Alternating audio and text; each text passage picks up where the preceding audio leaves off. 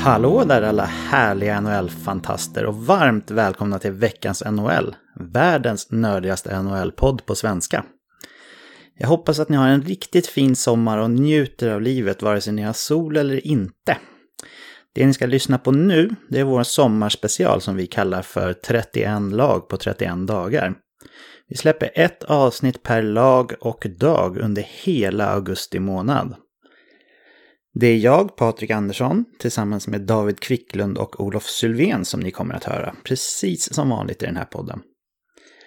Första delen av varje lags avsnitt kommer att vara en genomgång av lagdelarna med betygssättning på varje lagdel, målvakter, försvarare och anfallare.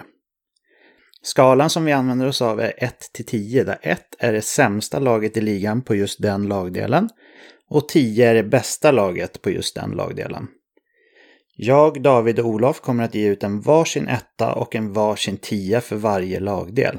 Vi kan alltså inte sätta 2 10 eller 2 1 på till exempel backbetygen, utan det ska vara endast ett lag i topp och ett lag i botten. Då har vi då en skala som vi kan använda oss av för alla andra lag mellan 1 till 10. Vi kommer också att sia lite om vad vi tror för nästa säsong för respektive lag.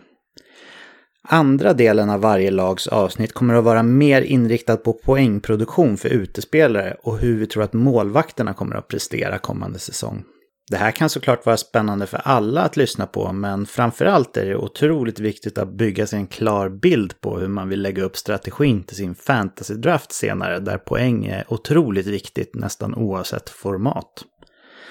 Det här var en liten förklarande inledning och nu kommer du lyssna på en av 31 delar i vår sommarspecial. Kontakta oss via sociala medier eller på info@veckansnhl.se om ni vill komma i kontakt med oss och tipsa gärna era likasinnade vänner och bekanta om vår sommarspecial. Mycket nöje!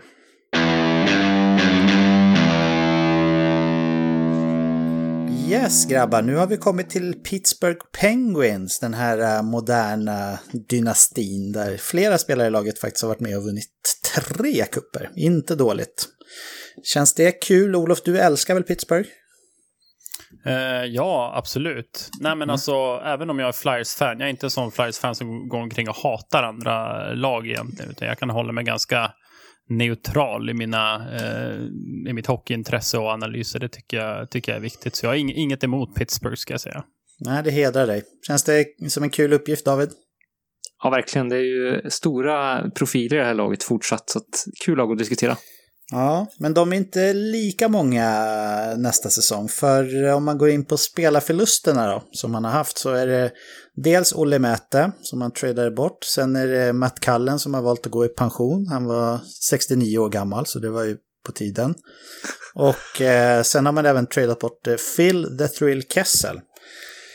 Man har ju några nyförvärv också. Man har tagit in Brandon Tanev. Man har tagit in Dominic Cahoon i traden där med Mäte och man fick in Alex Galchenyuk i Kessel-traden. Så det är lite ett nytt Pittsburgh vi ser. Förra året kom man 3 i Metropolitan med 100 poäng prick.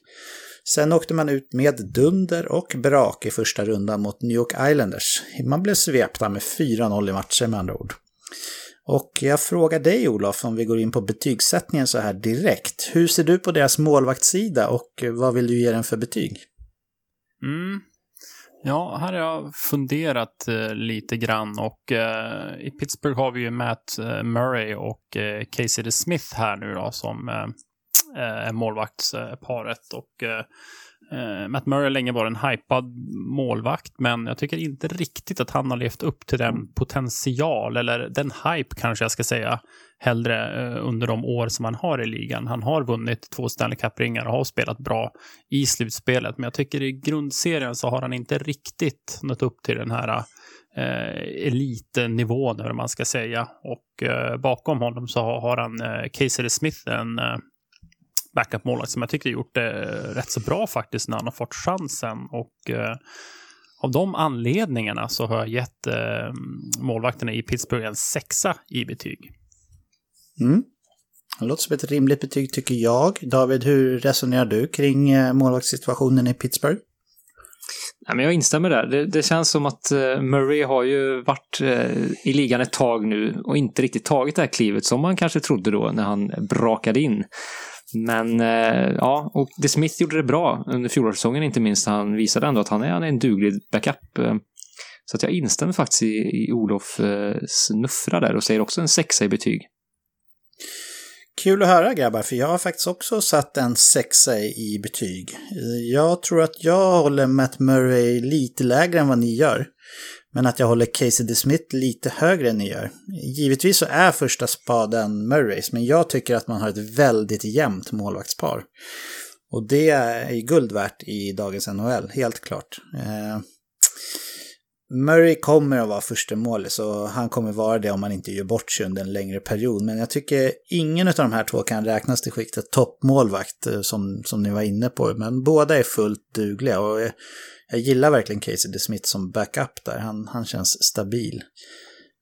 Murray var inte riktigt lika dålig förra året heller som han var året innan det. Men för 2 år sedan då hade han väl också något personligt shit som kom upp om inte jag minns fel. Var det inte hans pappa som gick bort hastigt? Jo, så var det. Och det är klart att det kan inte påverka. Det påverkar ju alla människor om en sån sak händer. Så förmodligen är hans nivå lite mer lik förra året sen förra året när han var riktigt dålig faktiskt. Så en 6 från mig också då. David, vi snackar backar och Pittsburgh Penguins. Hur går din tanke där? Ja, här har man ju ett stjärnan för att säga då, i Chris Letang som när han är skadefri är en av ligans bästa backar, skulle jag faktiskt kunna säga. Där utöver så har man ju Brian Dumoulin som är en fullt duglig back, Marcus Pettersson, den svenska ynglingen som är helt okej. Och sådär. Olli Mäti har ju lämnat och där så tappar man ju en del bredd i sin backuppsättning, och jag tycker även att på management-sidan att man har gjort lite märkliga val med Jack Johnson, kontraktet för honom, och även Erik Goodbranson. Finns ju en liten dark horse i det här backfältet också, skulle jag säga, Justin Schultz. Här har vi en back som har varit mycket skadad senaste åren, men när han har varit skadefri och spelat så har han ju en offensiv uppsida. Delvis när han har visat att han kliver in och täckt upp när Chris Letang har varit skadad, men även i andra perioder också. Så att där har vi en liten dark horse som sagt, som är väldigt skicklig och duktig. Men med det sagt så tycker jag att de här managementbesluten och Jack Johnson och Edgar Branson inte minst är lite belastande för den här backuppsättningen, som också står och faller med ganska mycket att Chris Letang är skadefri. Så att det blir en 6 landar i betyg till slut. Intressant att höra. Hur tänker du med betygssättning och så kring Pittsburghs backar, Olof? Ja, jag får nästan börja med att tacka Kvicken för en väldigt fin genomgång av backbesättningen här i Penguins. Så jag håller med i princip i allt du säger, och jag ger den här backsidan också en 6, lite grann med tanken att det är en ganska skadebenägen backsida som du är inne på där, David, på nyckelspelare. Så att blir Letang skadad så kan den här backsidan gå ner till en 4 i betyg för mig ganska fort. Men med det sagt så är 6 helgjuten hos mig också. Jag har, det är en trend vi har sett tidigare, men jag är lägre ner i betygssättningen här på Pittsburghs backar.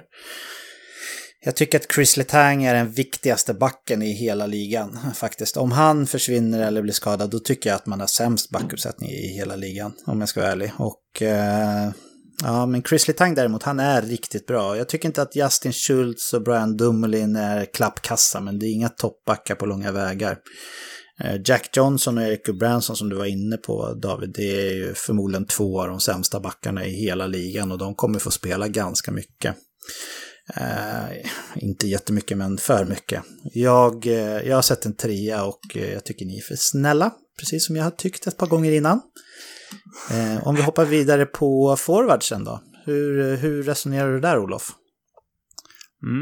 Här har vi ju högoktaniga forwards och kanske en av deras bästa centeruppsättning jämte då Torontos John Tavares och Auston Matthews i Sidney Crosby och Evgeny Malkin då. Och bortsett från dem så har vi också Jake the Snake Gensel, Patrik Hörnqvist, svensken, som är jättebra framför mål i powerplay, inte minst. Vi har också Alex Galchenyuk som ett nytt tillskott i truppen här, som det ska bli väldigt spännande att se vad han kan göra i Pittsburgh. Han har ju studsat runt nu mellan några klubbar de senaste åren och jag vet inte om han inte lyckas här i Pittsburgh bredvid Crosby eller Malkin, där han sannolikt kommer att få spela då, så då kanske han inte var det här höga draftvalet som han en gång var då. Men jag tycker också att precis som Kvicken var inne på här, det har varit en del konstiga managementbeslut och en del trader där jag inte riktigt förstår hur Pittsburgh tänker, och som krona på verket har de ju förlorat Phil Kessel här också då, så att jag väljer att ge forwardsbesättningen 8 i betyg, och det beror ju såklart jättemycket på Sidney Crosby och Evgeny Malkin då. Ja, det är ingen dålig tandem kan man lugnt säga. David, vad har du att säga? Ja, det är ju ett tvåhövdat monster man har i mitten där. Båda är ju lite till åren komna. De är ju plus 30 nu, men har ju fortfarande en jäkligt hög nivå, alltså, trots att de är som sagt relativt gamla om vi pratar hockeyspelare i alla fall. Så de imponerar ju fortsatt. Jake Gensel är ju bevisade förra säsongen att han är en 40-målskytt. Så att det är också ett väldigt bra komplement. Så att även om som sagt att man monterat ner till vissa delar, så finns det även fortfarande stor kapacitet på den här forwardsuppsättningen. Så att jag har också valt att ge en 8 i betyg.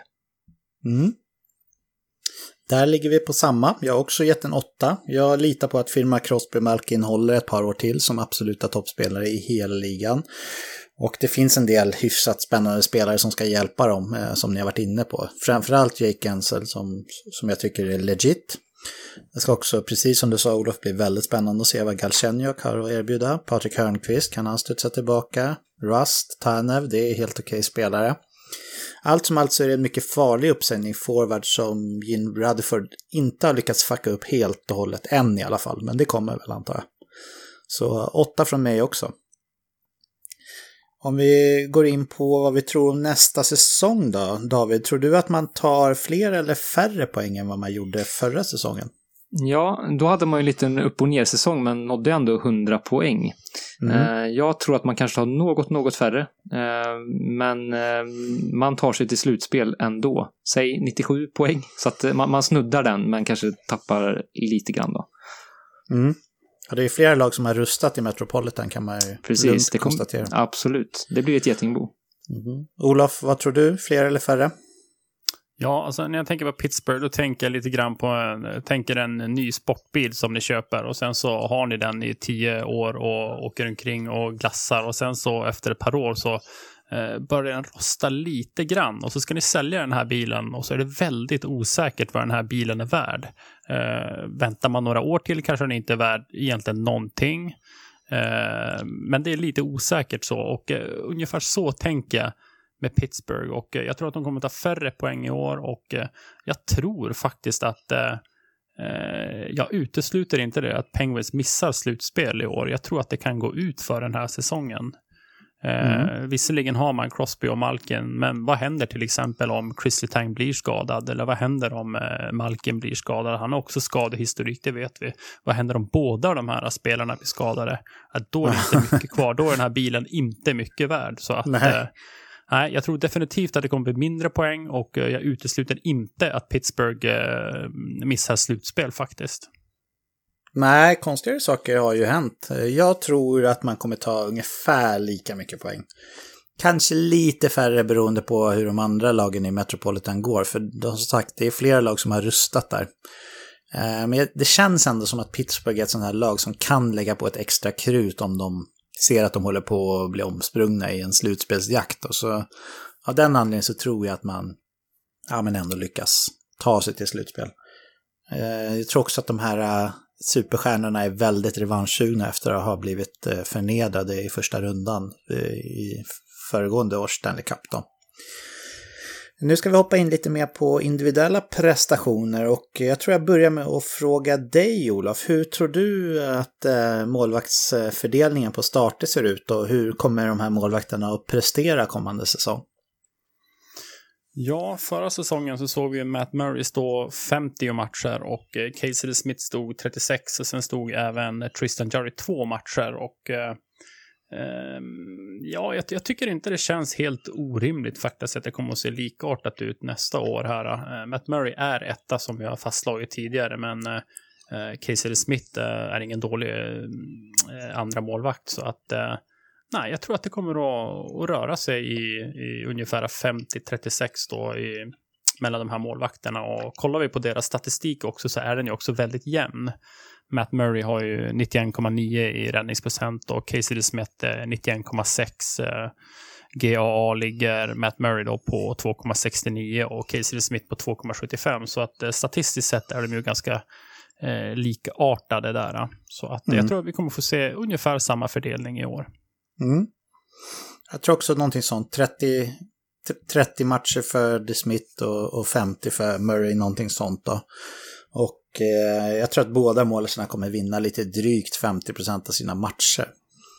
Och stämmer det som jag tror, då är inte Murray alltså han ska inte gå supertidigt i draften då, om vi snackar 50 starter och 25-27 vinster, någonting sånt. Utan då finns det andra målisar man kan hitta. Han är ingen toppmålis när det kommer till räddningsprocent och goals against heller, men som sagt, han hade en bättre fjolårssäsong än säsongen innan. Om man draftar Murray, då är det här också en sån här läge där det kan vara ganska smart att ta Casey DeSmith sent i draften, för i och med att de är så pass jämna, både kvalitet och antal starter, så kan det vara en taktik att ha ändå, tycker jag. Ja, jag vill nästan utfärda en varning för att drafta Matt Murray faktiskt. Han kommer att vara rankad mycket högre än vad jag tycker att han är värd. Så att, det är också lite oklart, blir det någon skada i Pittsburgh som jag var inne på tidigare här, alltså kan det gå ut för det här laget. Så att jag tycker att det känns som ett osäkert kort. Ja, jag håller med. Jag håller absolut med. Hur resonerar du där, David? Ja, jag kommer också dra mig för att drafta Matt Murray. Han har varit så pass mycket upp och ner under flera säsonger i följd. Så det känns inte som en uttalad och tydlig första målvakt som man kan lita på i alla lägen. Så att jag håller med där. Och vad gäller starter också. Jag tror att 50-53 starter på Murray kanske. Det är där vi kommer hamna, tror jag. Mm.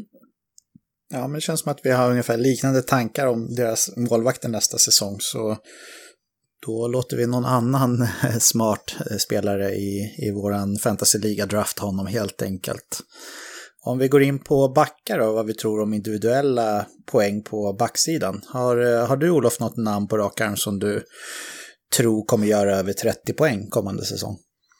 Ja, vi har ju tidigare pratat om Chris Letang och hur oerhört viktig han är för Pittsburgh Penguins, och han kommer definitivt att göra 30 poäng nästa år också, även om man missar halva säsongen. Kanske inte riktigt halva säsongen, men varför inte?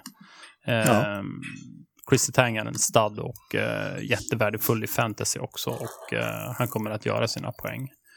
Hur många? Det beror lite grann på hur skadad han är. Jag tror om man spelar hela... Nej, jag har gjort min räkning på hur många matcher jag tror att de kommer att spela ungefär. Så att jag tror han kommer att ligga runt 50 poäng nästa år. Mm. Jag har satt 65 point pace i alla fall på Chris Letang, och då har jag fördelat det på 17 mål och 48 assist. Han är en stud, precis som du säger. Grym att ha i alla former av fantasy-ligor faktiskt. David, vad tror du om poäng för Chris Letang nästa säsong? Ja, jag tror 14 plus 43, så 57 poäng. Och precis som du säger, han är en väldigt gångbar fantasy-back. Så att, och tuggar ju tunga minuter, och det gör han ju såklart med tanke på övriga backuppsättningen. Men såklart en lite varningens flagg såklart när man draftar honom på grund av skadorna som... Alltså det är ju få säsonger han kunde haft 82 matcher. Så att, men kan han bygga ihop det så är det ju en otroligt skicklig back. Mm, absolut. Hittar du något annat namn på din 30 plus lista på backsidan, David? Ja, som jag flaggade för lite tidigare så tror jag Justin Schultz kan vara ett gångbart namn här. Han är väldigt skicklig offensivt, det visade han för ett par säsonger sedan. Nu har han varit mycket skadad senaste tiden. Han missade typ hela fjolsäsongen, om jag inte missminner mig. Men skadefri och tillbaka i gott slag så tror jag att vi har en back som särskilt om Chris Letang skulle gå sönder är otroligt relevant i fantasy-perspektiv. Men jag tror han kan faktiskt landa in på 12 plus 32, så 44 poäng. Precis som vanligt håller jag med dig om assisten. Jag tror också att han gör 32 assist med 9 mål. Så 41 poäng har jag satt på Justin Schultz. Han är smygbra i fantasy. Faktiskt väldigt draftable. Vad säger du, Olof? Har du med hans namn också? Ja, det har jag. Och han, som vi har varit inne på här också, kan vara ett väldigt sneaky pick. Alltså en spelare man kan få ganska långt ner som kan göra ganska stor skillnad i ditt fantasylag. Så att jag har också med honom på över 30 poäng och tror han kommer ligga runt 30-35 kanske. Mm. Ja, och det är ju väl gott det. Olof, har du något annat namn på backlistan framför dig? Det har jag inte. Tyvärr. När vi pratade Sharks här så hade jag inne Skellefteå-bekantingen Tim Hed här som en potentiell 30-poängs spelare. Jag är lite nyfiken på Marcus Pettersson, gjorde ju en intressant första säsong i Pittsburghs organisation förra säsongen här och mäktade med 19 poäng på 57 matcher. Tror ni att det finns någon chans att Marcus Pettersson kan göra 30 poäng i Pittsburgh nästa år? Det finns alltid en chans, men jag har svårt att se det hända. Har du med han på din lista, David? Nej, det har jag faktiskt inte. Marcus Pettersson har också gjort det känns som en tuffing, så där kan ju han bidra i lite andra kategorier också. Om han skulle vara relevant och även producera lite mer. Men nej, jag tror inte han når upp till 30 poäng. Han känns lite för utpräglad defensiv trots allt. Mm. Han är ju ganska liten han också. Det känns ju inte i powerplay ändå förra året. Men nej, jag har inte med honom på min lista heller. Men jag ville, Hade du något mer namn, David? Nej, det är tomt här. Goodbranson kommer inte göra 30 poäng. Jack Johnson då? Kom igen. Nej, inte det heller faktiskt. Även om han får betalt för att göra det. Han får betalt för att göra 45 typ. Ja. Då lämnar vi de sorgliga namnen bakom oss och blickar vidare mot forwards. Olof, har du något namn du vill börja med som kommer göra över 60 poäng kommande säsong? Vi kan väl börja med spelaren som gjorde 100 poäng förra året, Sidney Crosby, som mäktade med 35 mål och 65 assist på 79 matcher. Och Crosby är en sån forward som ibland inleder säsongerna lite trögt för att sen i upptakten lägga in en högre växel och spruta in poäng. Och Pittsburgh känns som ett lag som ofta spurtar och jag tror att Sidney Crosby har ett antal år kvar i sig där han kommer att vara i det absoluta toppskiktet i NHL. Så att jag tror att han kommer att ligga på 100 poäng nästa år också. Ja, det är imponerande om man grejer det. Vad har du satt på Crosby, David? Något lägre poängsumma. Sidney Crosby kommer vara dominant. Det tror jag också i flera år framöver. Men det smärtar lite att säga det, men jag tror inte han kommer göra 100 poäng igen. Jag tror han kommer göra 32 plus 55, så 87 poäng. Samma som hans tröjnummer. han struntar i att ta fler poäng när han ligger på 87. Exakt. Jag trodde du skulle säga 32 poäng. Det hade varit spännande. Ja, den hade varit att sticka ut hakan rejält alltså. Jag tror att han spelar 82 matcher och mäktar med 32 poäng. Det är att falla från en klippa. Ja, det är en ganska rejäl drop-off. Jag har 93 poäng på Crosby, ska jag bara säga. 34 mål och 59 assist. Men det finns potential både för mer och att det kommer någon slags drop-off. Men det känns ändå som att han har fått en liten nytändning i och med de här McDavid och Kucherovs framfarter. Liksom. Att han också höjer sig lite grann med det. Och det är väl en egenskap som utmärker en mästare, så att säga. Hur mycket tror ni att Phil Kessel kommer att han inte spelar i Penguins längre, att det kommer märkas på deras powerplay? Tror ni att det kommer bli stor skillnad eller kommer det göra mindre skillnad? Det borde spela roll eftersom att han har gjort så fruktansvärt mycket poäng i powerplay, Phil Kessel, de senaste åren. Vad tror du, David? Ja, det kan spela viss roll, absolut. Sen ska vi komma ihåg, man har otroligt skickliga spelare vid sidan av honom. De hade ju ett riktigt bra powerplay innan Phil Kessel kom till klubben. Med de här spelarna som Crosby och Malkin. Så att det finns ju mycket att bygga kring ändå. Letang på backplats, vi har Hörnqvist framför mål. Det finns otroligt mycket spetskompetens fortsatt. Så att jag tror inte det behöver betyda så mycket, även om det är en kännbar förlust såklart. Nej. Har du något ytterligare namn att bjuda på då, David, när vi ändå pratar med dig? Ja, det har vi absolut. Jag har Jake Gensel på, jag tror han kommer landa in på 78 poäng, 41 plus 37. Det är en elitmålskytt, och tillsammans med Crosby så har de ju en fin kemi där, så att jag tror absolut att han är en 40-målskytt för att stanna. Ja, men jag håller med om att han är en 40-målskytt. Jag har satt 40 mål och 31 assist på honom, alltså 71 poäng. Och alla spelare som har potential att göra 40 mål eller till och med gör 40 mål, det är ju elitmålskyttar i NHL, även fast målproduktionen har gått upp lite grann de senaste åren. Så det är väldigt fina siffror. Hade du med Jake Gensel på din lista, Olof? Absolut, och i och med att han gör så mycket mål så är det ju en spelare som kan inom situationstecken droppa lite grann om man bara stirrar sig blind på poängtotalen då, så att det är något att ha i åtanke inför fantasy-draften. Och jag tror att han kommer göra runt 75-80 poäng också. Också 40 mål, eller? Ja. Hittar du något annat namn på noteringarna? Ja, vi har ju ryssen Malkin såklart också som gjorde 72 poäng på 68 matcher, så han gjorde mer än 1 poäng i snitt per match då, vilket han har gjort ett antal år om jag inte missminner mig, och han kommer fortsätta att göra poäng så länge han håller sig skadefri, och jag tror inte det är orimligt att han gör en 80-85 poäng om han får vara skadefri.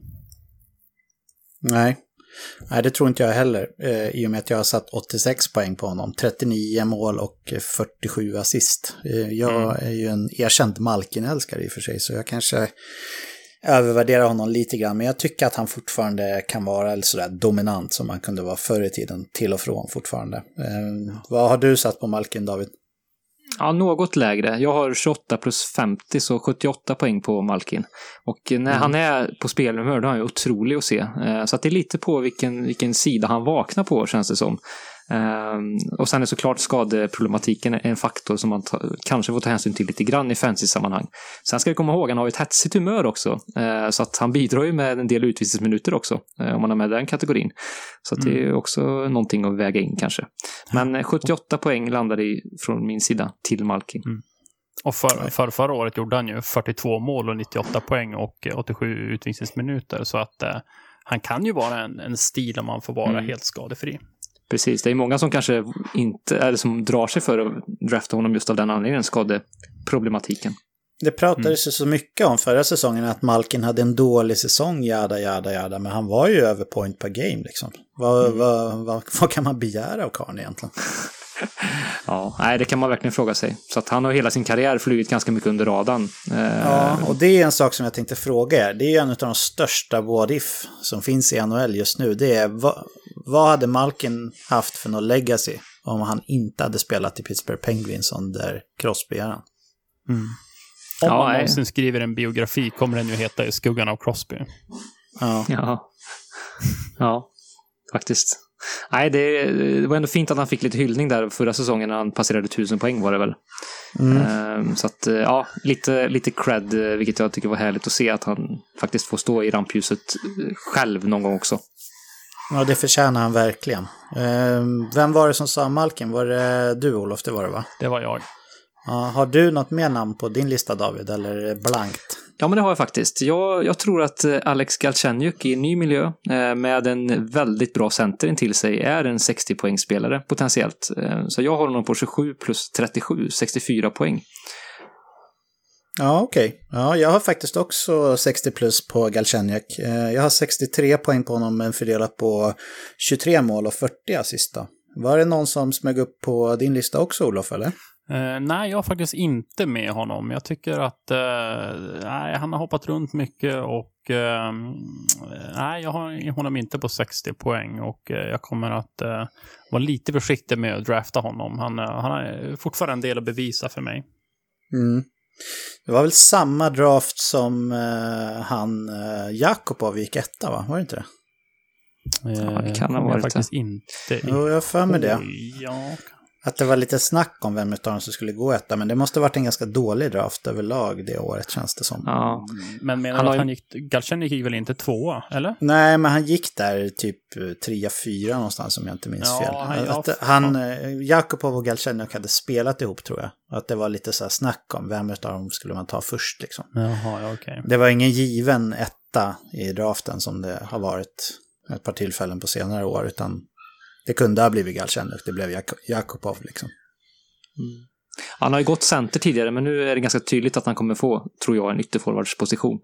Ja, inte kan man ha draftat eller tradat till sig honom för att spela tredje center, det tror jag faktiskt inte. Nej. Det känns inte som det.